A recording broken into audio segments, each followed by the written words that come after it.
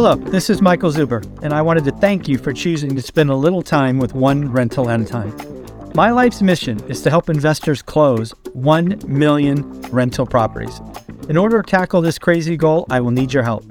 If you like this episode or any of the content we produce, please share it on social media.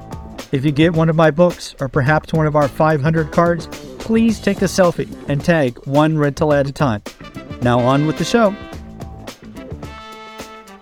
If you watched the daily financial news this morning, you know that identified that there's $2.8 trillion in commercial loans outstanding. You also heard that 2.2 trillion, or roughly 80% of that, is due to be refied or recast before 2027. You, of course, heard Janet Yellen say silly things like this won't fester and grow. She said the bank system's strong. We've all heard this stuff before. Well, let's get into the news. We've got New York Bancorp, who reported a couple of commercial loans taking significant write-offs. You've obviously seen what happened with that stock. I thought we should talk to somebody in the business, somebody who's been in the business for a long time, somebody who was not buying during the craziness because he couldn't make deals work. I think we are really starting to see the pain come through, Jonathan. I'm hearing more and more directly from people in my network about people losing apartment buildings, about LPs losing real cold hard cash. So I think we should talk about it. I think commercial banking system, right? Smaller banks, which hold roughly 80% of the 2.7 or 2.8 trillion. I don't know how there's not significant pain coming down the pipeline, because that's a massive number, and it's much of it's got to be dealt with in the next 2-3 years. So what says Jonathan? Yeah, well, so listen, I read something very scary on this score, which is that, for big banks, something like 27% of their balance sheets are represented by real estate. But for small banks, it's like 40%. Yeah. Which if you think about it, makes sense. Like, what else are they going to loan on these small local and regional banks? Like, they're lending against real estate, which they view as being very stable and very safe, right? Yep. And of course, they couldn't help but get caught up in the thing everyone else is caught up in, like, hey, prices are going up, we're going to get paid back. I don't know to what, how much exposure they had to floating rate debt as opposed to fixed rate debt. At least the local bankers that I've been talking to tend to just talk about fixed rate debt. I haven't heard them talk about. So perhaps they're slightly sheltered from this issue, as long as and they also tend to go in at lower LTVs than the bigger banks. Yeah, that's true. So there may be a little bit of cushion there. Nevertheless, the fact that they're 40% exposed is certainly something to worry about. And I think the banks with some exposure to a lot of office, those are I think the banks that are really, the banks that have a lot of exposure to office, have a lot of exposure to Sunbelt multifamily with with floating rate debt. Those are the banks that. Well, let's play with this, because I think it's all bad. I mean, I don't mean to be flippant, but I mean, you know this, but for the audience, right? Let's say they are conservative. What would be conservative? 70% LTV, 65%? What would you think is conservative? Yeah, I mean, I think that 60 to 65%, I would say, is conservative. So let's call 65. Yeah, 75 is sort of moderately conservative. 75, so 70 is like moderately conservative. Once you're getting up to 80, I think that's pretty aggressive, but you don't really see that very much. Yeah. So let's talk about it. Let's just assume for a minute, the average blended rate of 2.8 trillion is 65% LTV. We're just going to make this up for a moment. And let's assume it's all 5 years, right? There's no floating rate. There's none of this. It's just, it'll come due when the 5 years rolls over. You know this. We've seen cap rates go from 4 to 6. Yep. And simply said, that's a 50% jump, right? From 4 to 6. Even if you've had NOI growth, it's hard to grow into that. So it's not unheard of for a building to be worth, just in simple math, 35% less. Yeah. So if you have $2 trillion, and what would that be? That'd be 35%. So that'd be $700 billion in equity at the time of loan origination. That is suddenly wiped out at the term date. There's a couple of things in that. Equity loses, equity gone. The banks actually aren't in that bad a shape. Right. Their debt is, roughly speaking, the value of the asset at that point. Now, they're not in the business of owning and blah, blah, blah. But, banks might be okay in that scenario. They're going to take, 4, 5, 7% haircuts on this, that, the other, but it's not the equity, which goes to zero. Does that math play out? Well, yeah, I think so. I think it does. I mean, because what I've been reading recently is that this sounds, I mean, this is terrible from the equity perspective, but from the banking perspective, well, this is why they lend the way they do. Mm-hmm. The right now, the value of those assets is about equivalent to the value of the debt on those assets. Exactly. Right. Exactly. So which now the issue is, can they get refinanced? No. Right. Because they're not, but they can get sold. They can get sold. Yes. They can get sold for that value, and the banks can be made whole. So if that's what you're looking at, then you say, well, okay, no overall banking crisis, but certainly a lot of banks in pain, and maybe some banks that are overly concentrated have a real issue, right? Yeah. So, but if you just look at the asset class as a whole, then the banks are going to be okay, but the equity is going to be wiped out. Now, another thing I've read, though, I think it was Jay Parsons who might have said that and I could be wrong about this, so don't yell at me if this is wrong. But I remember reading someplace actually that overall the market is about 53% equity, meaning that a lot of buildings with long-term holds have built up a lot of equity. It wasn't that everybody refinanced up to the limit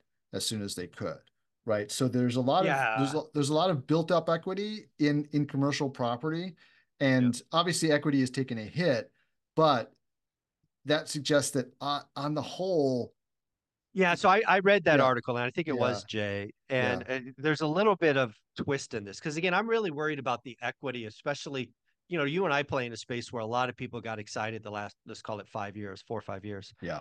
And kind of a twist on that 53% equity is that's total. Yeah. But if you were to step back and just look at deals done, either purchases or refis in the last 4 or 5 years. Oh yeah. Well, that's a whole different story. And that's the stuff that's going to be a problem. Yeah. Well, that's the stuff that's going to be a problem, and it's going to be a problem in a couple of ways, right? And you have to look at this as an opportunity or as a big problem, depending on your perspective. Yeah. But if you're in the deal, it's a problem. If you're a buyer, it's an opportunity. Well, yes and no, though, because a lot. So okay. I was talking about this with some of my other syndicator friends last week, and one issue that we've identified is that so many LPs got sucked into the market in the last couple of years, or let's say the last couple of years of the bubble, right? And a lot of them sort of, quote unquote, diversified by investing in multiple deals, right? Those people are going to a lot of them are going to get wiped out, and they will never come back, right? They will live the rest of their lives with the trauma of having invested in these deals, and they will never invest again. And so what that means as a syndicator is it's going to be really hard to raise money for a long time.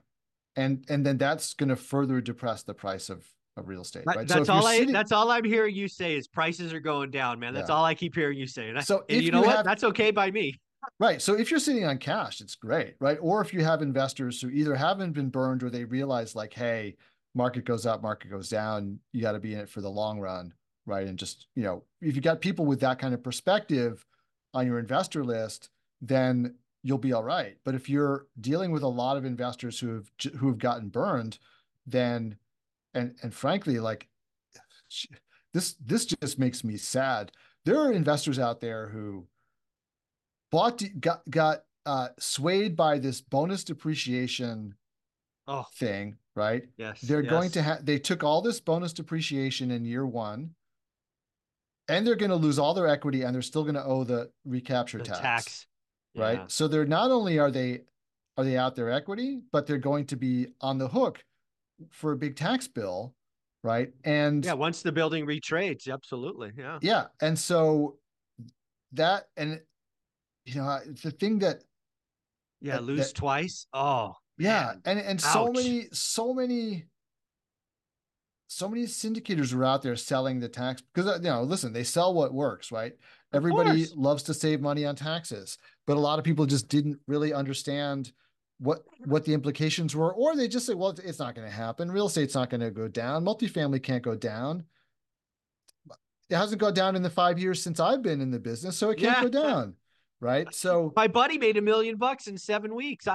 So can I. Yeah. Whatever. yeah, exactly. So they just didn't contemplate, they were very aggressive Yeah. about sort of like using these tax strategies, which really are the tax strategies for very sophisticated players, And right? very long-term players. Very long-term, very sophisticated, and very deep-pocketed players, right? So Yes. Yes. so so for like family offices that own hundreds of buildings, and they're constantly they're trading in and out of these properties, and and tax strategy is a lot of what they're doing, Mhm. right?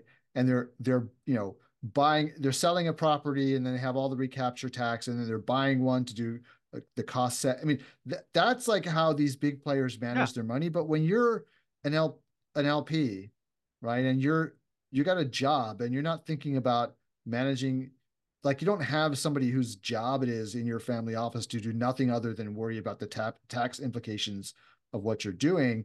These Mhm. tax strategies can really come to bite you in the ass, and Yes. it's just irresponsible for people to have gone around touting these things as like the tax strategy for every man. It just doesn't It work doesn't work. that I way. mean, I've been screaming for a while, and thankfully we've got receipts we can go back to that the financial engineers, which I think a lot of the last 2 or 3 years were, are going to end up crushing people because they Yeah. weren't operators. They weren't really in the business. They were chasing easy. Yes. And Yeah. real estate's never easy. Yeah. It's so funny. And it makes me sick. I was thinking about exactly this point today, that people there's so there are a bunch of people on LinkedIn who have recently been posting about um sort of pushing back against the narrative of like interest rates have to go down, right? And saying like oh, well, interest rates don't have to go down, prices can go down too, right? And the people who are saying, oh, interest rates have to go down, are the people who need interest rates to go down. And that led me to the thought that in the last few years, so many people got into the business who were just making bets, right? It's all they were doing. They were not operators. No, They didn't really understand the whole idea of value, right? It was all just buy it and then sell it to the next guy. It was all the greater fool. It was the whole it exactly. was all the greater fool theory of investing, right? Except they didn't realize it. They thought that they were doing something, you know, they called it conservative, but they didn't know what that meant. and and as a result of that, you have all these people who need interest rates to go down to bail them out, but they need the casino market to come back to bail them It, out. And it's you've not and you've coming. got and It's you've just got not coming. and at the same time, you know, so now there's a whole other group of people on LinkedIn who are posting about like how as an LP you have to understand all these different things, right? You have to understand this and that, and like you have to become like essentially a real estate analyst. Like, and this is Yeah. like going completely to my mind, like way out in left field. Like that's not the point of being an LP. The No, point of being an exactly. LP is that No. you're supposed to be able to trust the person you're investing with. It's supposed to be for you, it's supposed to be easy and boring because the Mhm. person you're investing with knows what they're doing, right? You're not supposed to, you don't, the whole point is that you're not supposed to be a real estate analyst. It's like Yeah. investing If I in wanted to a do that, I would do it. Yeah. Right. It's like investing in a mutual fund. You're not supposed to be a stock picking expert. You're supposed to put your money with, that's why they're earning the fee, right? Because Right. they're doing the work. And so now I've got people out there who are, it's, I guess it makes them look good or whatever to go out and say, oh, ULPs should be the experts in real estate now. Well, if they are, then what on earth does the syndicator get a fee for, right? Yeah, And if they're exactly. not the experts, and it should be easy and boring for the LPs, right? Because the syndicator should know what they're doing. And it just so, but this whole casino market of the last, you know, five Yeah. years in particular, but really the whole last cycle. I mean, I was already in 2016 feeling like this market Ooh. has you know, what's the word? It's gotten too pricey. I mean, Yeah. literally, like in 2016, I thought I can't compete with these people, and I had no idea that the market was going to continue to climb Yeah. for For another eight four, years. yeah, Whatever. for 4 years, and then explode like the next year after that, right? But it went on for too long, It did. and people got complacent, right? So Yeah. I think the amount of wealth destruction, I mean, just going through that rough math we did, it could tune into the tune of 500 to 700 billion in equity. yeah, And again, I want people to hear this. That's before the banks are impaired, yeah, right? That's before the banks. And it's the cake's in the oven. There's a couple of quarter point rate cuts ain't going to affect that. yeah, yeah. Right? That It's just not. Yeah, I mean that's the thing too. I mean there's so much hype about rate cuts. People are posting about the Fed's going to start cutting. The Fed's going to start cutting. Well, so what? Like Yeah. it'll affect. I On mean, the edges.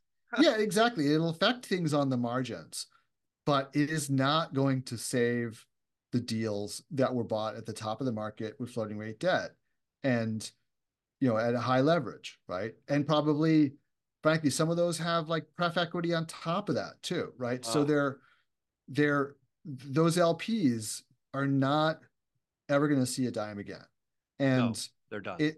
they're done. So And they're going to have the tax hit for your and point. they're going to have the tax hit, and it's just I feel terrible about this. I mean, there's a lot of people who just believe that this was going to be a safe thing to invest in, and they ran into some very Yeah. good marketers, Easy and money and safe. That's just a bad yeah, combination. It's bad. So I yeah. want I want to try to put this on a scale of 1 to 10. 10 is max pain. I don't think there's I don't think we're anywhere close to that. I am, like I said, you and I have been talking about this for at least a year. It started to hit Real Deal and other publications about 6 months ago. They're actually putting pictures of people who have deals Oh in yeah. trouble. I I mean, know that's some of that. those guys. I know some of those guys too. It's like, Yeah, yeah. I've it's interviewed some of those people on my podcast, right? oh wow. Well, I tell you what, the whole time I was interviewing those guys on my podcast, I was thinking, what's the matter with me? Like, Why why can't can't I I do do this? this? Yeah, why can't I do this many deals? How are they finding deals at work if, they're buying 12 deals a year? Like, I can't even find one. What's the matter with me? I must be a moron. I literally, that's what's going through I'm my mind sure when I'm, I could have thought I would have yeah. Yeah. yeah, So or what special sauce do I need to hire an analyst to find these deals for me? Like what's, yeah, so the so answer is they're overpaying and using free money. And yeah. now they're going to lose it all. That's what's or most of it. Um so 0 to 10, 10 being max pain. A year ago, you and I were kind of calling, hey, this is going to get nutty. This is going to be an 8 or 9 eventually, but people were probably thinking we're chicken little because we were early. It's now hitting the press. To me, I think a lot of people want this time to be the 10. Oh I yeah, think this is we're a good still at a time. 3. Yeah, Like it's a 2 or 3. that's the number I was going to pick as a 3. I think we're just really early into this. Oh, I it's don't think, still way and like if yeah, because I'm hearing people call me, both LPs and GPs. I know some people losing buildings.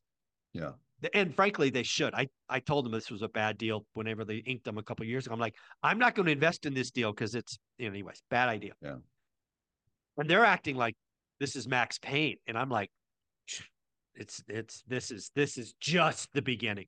Yeah. right? So we've gone from a 0 to a 2 or a 3. So that just means a lot more pain coming. But I want to go to the other side. As two guys who got out early, as two guys who sold buildings early and admittedly lost money because things exploded, I still feel it was the right decision. Well, it didn't lose money, lost opportunity. Right? Lost opportunity. I look at that as still lost money. It's just how I wired. Right? Losing $1 million because I sold early still hurts. Yeah, it still hurts, but you're not out of pocket. You're not out of pocket, right? True, I'm not out of pocket. I'm not out of pocket. That's true. But I'm actually looking at the situation. Going back to our earlier example, right? $2 trillion, 700 billion wiped out, 1.3. So now if it's 1.3 value, yeah, I could buy them probably at 1.2 because the bank will give discounts, right, to get out. I'm going to have to bring in probably 40% for the banks to be comfortable again. So what's that? 1.248. So it's 480 million or $1 billion have to come in. And then all of a sudden you have a really safe asset. You have an asset that is LTV about 42% of the first purchase price. So that is remarkably safe. That's going to be fun. I mean, that's how it works, right? And exactly. And listen, I've been hearing since at least 2019 about all the dry powder that's going to step in the minute multifamily drops by 10% because multifamily is such a good deal and all that. And boy, they're going to jump on a chance to get a 10% discount, and that's going to keep the multifamily market high forever. And there are some very prominent people who are running around saying this publicly, and I wish I had the recordings, but they're out there, right? Oh yeah, they are. And I just don't have them personally, but those recordings are out there.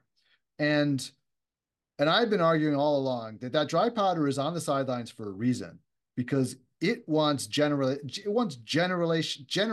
once in a generation opportunity. Exactly. Right. That's where we're going. That was where I was trying to go, because I think we are going to see the greatest wealth destruction in my investing career. And that's coming. And that means the greatest opportunity. That's right. And the greatest wealth yin and yang creation. Right. And the way that this always works, it worked. This is what happened in the great financial crisis. It's going to happen again.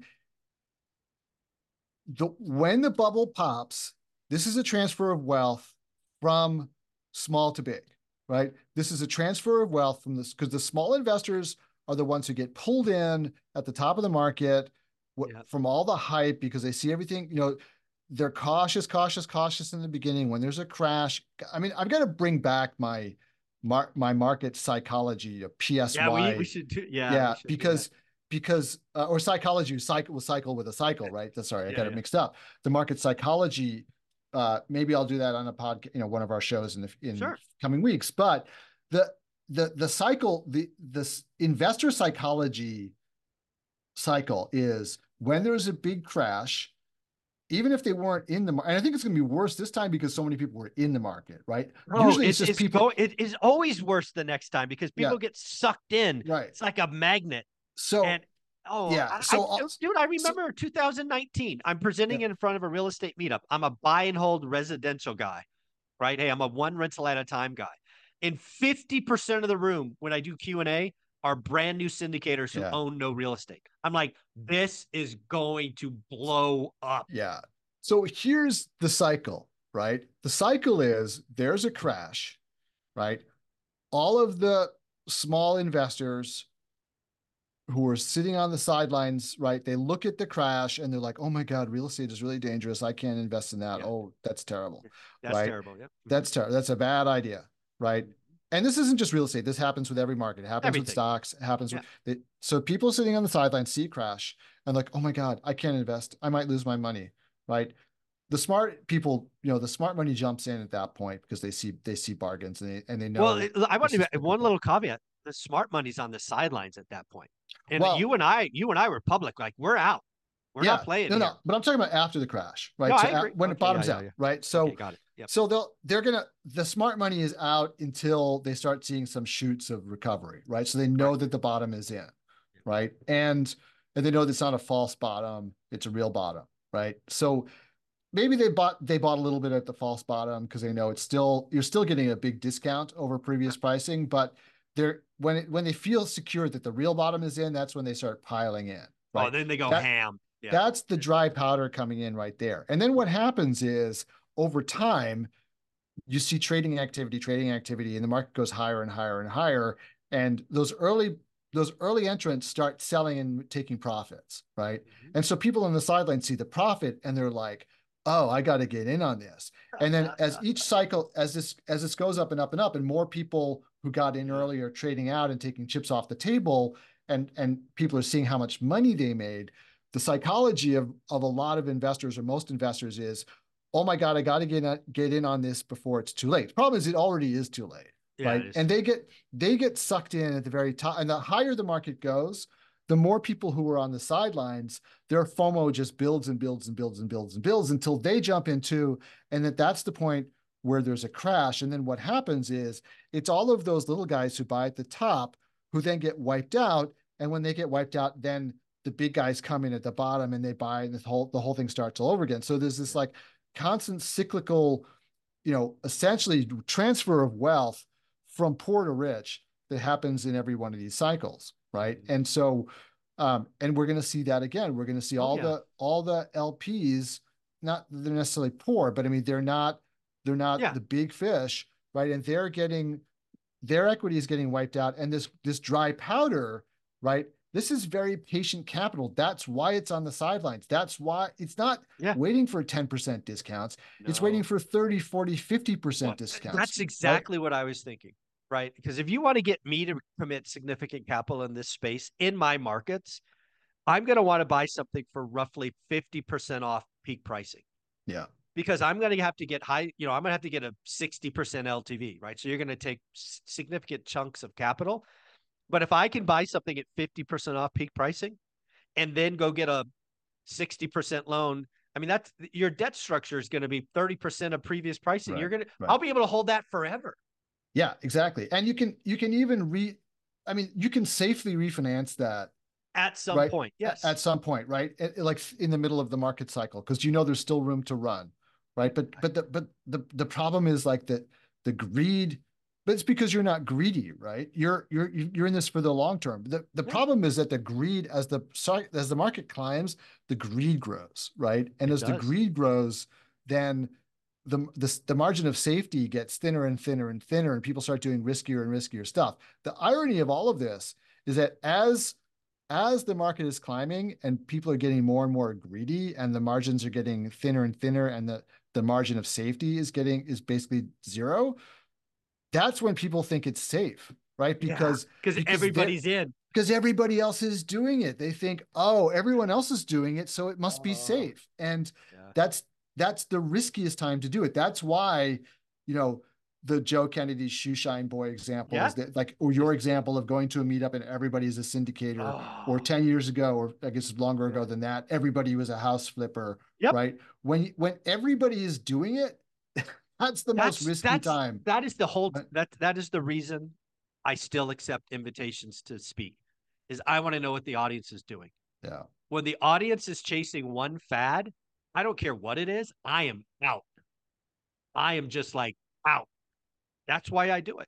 And that meeting in 19, I still remember. I remember exactly where it was in San Jose, California. There was, in that room, there was probably 80 people. There was those folks are all tech workers, so they all have stock and all this. There was probably 200 million bucks of dry powder in that room. They were all trading, they were all dude, they were talking about markets they'd never been to. Never couldn't tell me a stat about. I'm like, "Oh my God, this is gonna just not end well. Real estate is not this easy." Yeah. And, truth be told, a couple of them probably made some money because this was 19. So if they bought early enough and they got out in 22, they're probably okay. And they probably made a print. They probably printed money. But that's not how psychology works. They made money once and they doubled down. They win That's again. exactly, yeah. There was none of the people who bought in 19 and sold in 2022 took the chips off the table. No, they doubled down. Yeah, they did a 1031, right? Oh God, and this just reminds me of, like, it's so funny, like the whole intervening time, like, from like 2019 when I had basically like the biggest Facebook group for multifamily on Facebook, and everybody else hadn't followed my lead, right? So when we were having all these amazing discussions in that group, and I was telling people, and people were like, you got a 1030. First of all, there was you have to have every single penny invested, right? Because somehow I don't know, some cash is trash. Cash is trash. Ray Dalio said cash is trash. And I would say to them, cash is not trash. Cash is an option on opportunity, right? Absolutely. Cash is an option.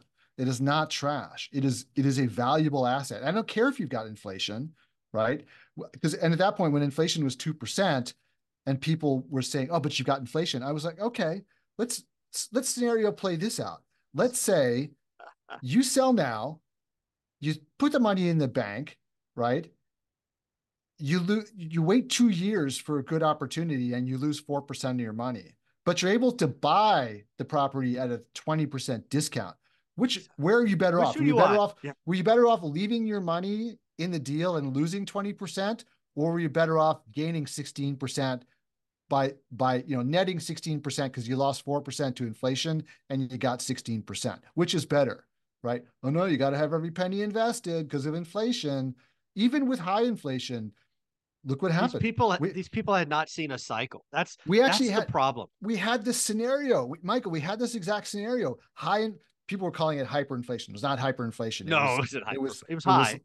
6-7%. That's not hyperinflation, right? So let's say that went on for 2 years, right? Sure. You lose 14%, but you've now lost all your equity, right? Which would you rather have? You rather have your equity minus 14% or lose all your equity, right? 100% loss is a lot worse than a 14% loss. Plus, you would have that money now to put into deals when they're trading at a huge discount, right? But everybody's like, no, you got to save on the taxes. You got to do 1031. It's like, no, that's exactly right. Everybody in that meeting who won, did it again. They stayed in. It was a classic gambler's dilemma or whatever, right? You're hot.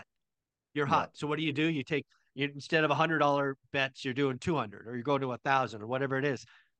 And the longer you stay at a casino, the bigger the chances you're going to get your head cut off. Yeah. And the other thing too about 1031, right? I've argued about 1031 for a long time. My view on 1031 is that 1031 is a great tool, right?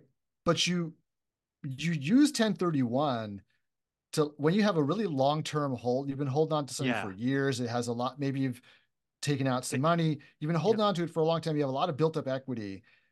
You want to release that equity when it's a good time to trade up and buy something better, right? So really kind of at the bottom of the cycle, right? And people are like, oh no, you're not going to maximize. So what? That's not the way you use it. You're basically, okay, maybe you took a little bit of a hit because a hit in the Michael Zuber sense of like, I lost money because I didn't sell for more money. I sold for less money, but you made money on the deal, right? You're right. You made money on the deal. Your equity has grown. Now you can go buy a bigger and better property for that tax-free because you're moving at like when the buying is good, right? No, you're right. Not at the top of the market where you're like doubling down essentially on your bet, right? No, I agree. And but everybody was like doubling down on the bet. Oh, we got to sell now because it's the top of the market, you can get the best pricing. Oh, I'm going to 1031 into something better. And it's like, yeah, but what about the market cycle? Oh, well, there is no market cycle in real estate. What? They abolished it. The Fed won't let it. Oh, that was the other one. The Fed won't let it happen. The Fed won't let it happen. Right? That's crazy. So real estate. Let's play this out. This is what I think. Because again, I've been an accredited investor. I've been one for well over a decade. I've been seeing deals like this for well over a decade. This is how I personally look at my opportunities. I want to see if you agree or disagree. First, I look at the investor, the GP, right? Second, I look at the market or the asset or both, right? The asset class. Do I want to be in those? And then the last thing I look at is the deal. I think too many people do it the other way. They look at the deal, the IRR, the whatever, then the market, then the GP. So I go GP, asset / market, then deal. How's that feel?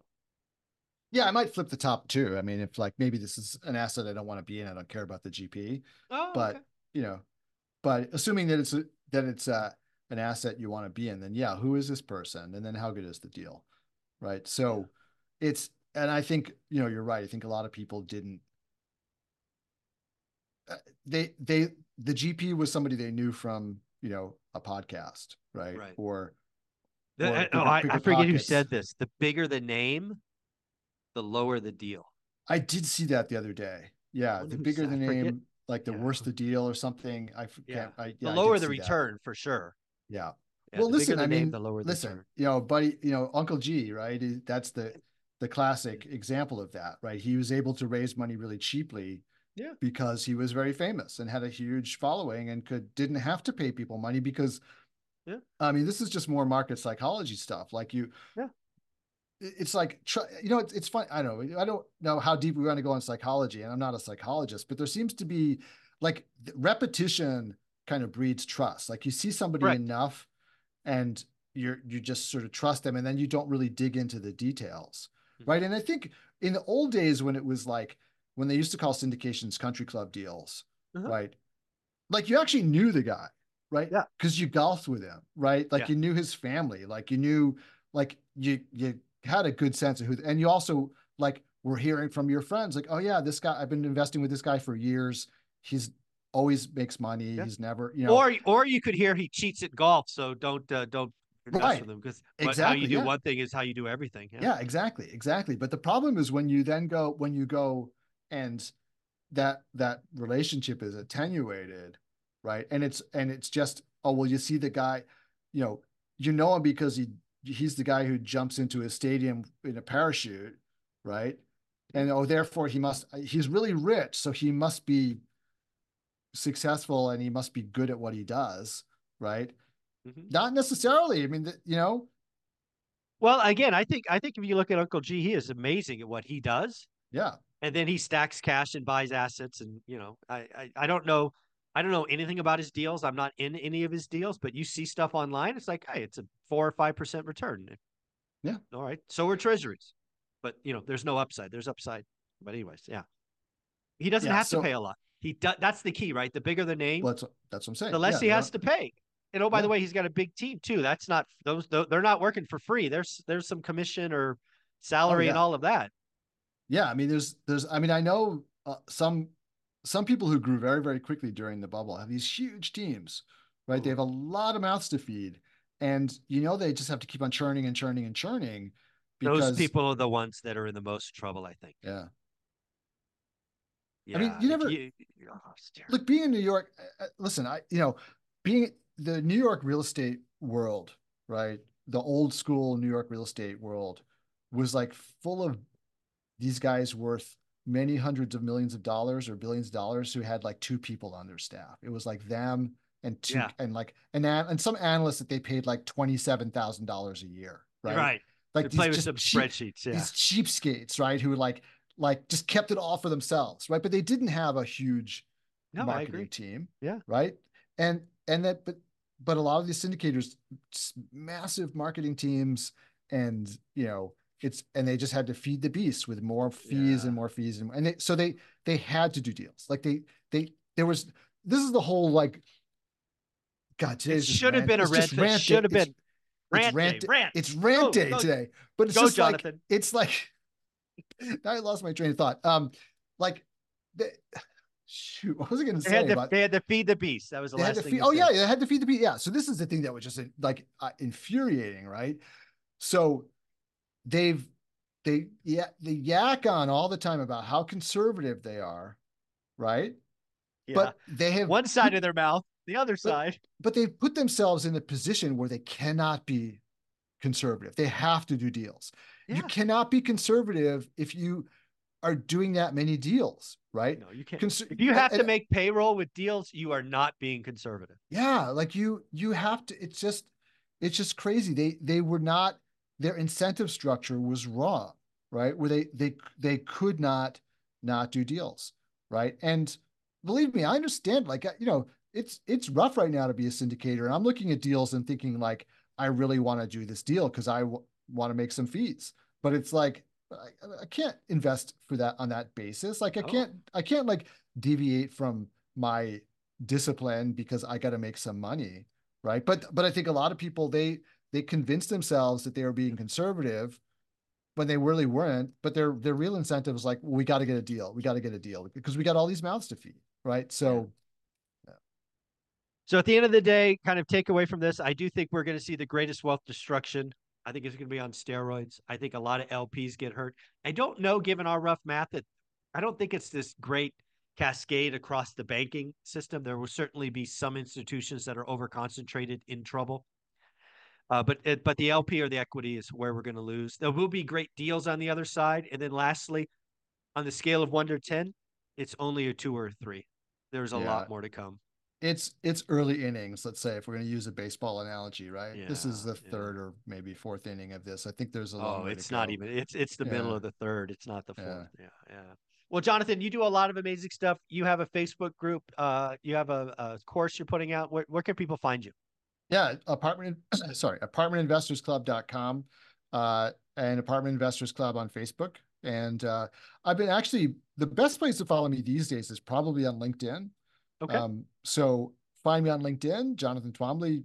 Follow me, connect with me, and see what I post there. And actually, it might even be better than Facebook because there's just a lot of good conversations going on there these days. So, Awesome. LinkedIn it is. Folks, yep, again, where there is great destruction, there will also be generational wealth. I want people to hear that again. Generational yeah. wealth.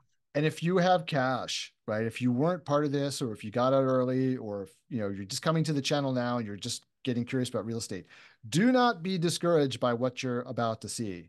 You should look at this as opportunity, right? This Absolutely. is not, you know, it, I'm sorry for all the people who got hurt at the top of the market. I mean, really, I know We these tried to people. warn you They're my, repeatedly. I've got friends. I mean, some of these people are my friends, right? So I talk about this blithely, but I mean, I know there's real pain out there. But Yeah. for the people who are not in pain, or maybe they've suffered some pain, but they're not, this hasn't damaged them. You really should be thinking about the opportunity that's coming, because it will be a great opportunity. It will be a really, if not once in a lifetime, it's a once in 10 years kind of opportunity, Oh, right? I will And go one further. I think, I think most investing careers are somewhere between 20 and 40 years. This will be the opportunity it in commercial. This it could is well be. going to be it. Yeah. There's no Yeah. question. You know, the last one was 80, 81, 82. So 40 years ago. So here we go again. That's my Well, I think opinion. there was a great opportunity after the financial crisis too. There was, but But that was more residential. yeah, It did have some carryover, obviously. This one is not residential, all yeah. commercial. Well, So if you've got like serious uh guts, buy office, right? Because that's yeah, yeah, yeah. If you got some cojones and you yeah, get one because of those that's deals, there's gonna be some super bargains coming up in the did you? office, Oh, so I read this the other day. I wish I remembered. So there was an insurance company who owned an office building, I think in Boston somewhere, yeah. and they sold. And they didn't own it; they owned like 37% of it, which they think is obviously worth nothing. They sold it for $1. Oh yeah, I saw that. They Yeah, sold their position for $1 to yeah, Arbor or someone. I don't remember who it was, but I was like, oh my God, they sold it for $1. What does that tell you? Oh my yeah. God. Oh, it's going to be fun. Well, Jonathan, you're Interesting amazing. times. We'll talk Thank next you. week. All right, take care, Michael. See ya. Mhm.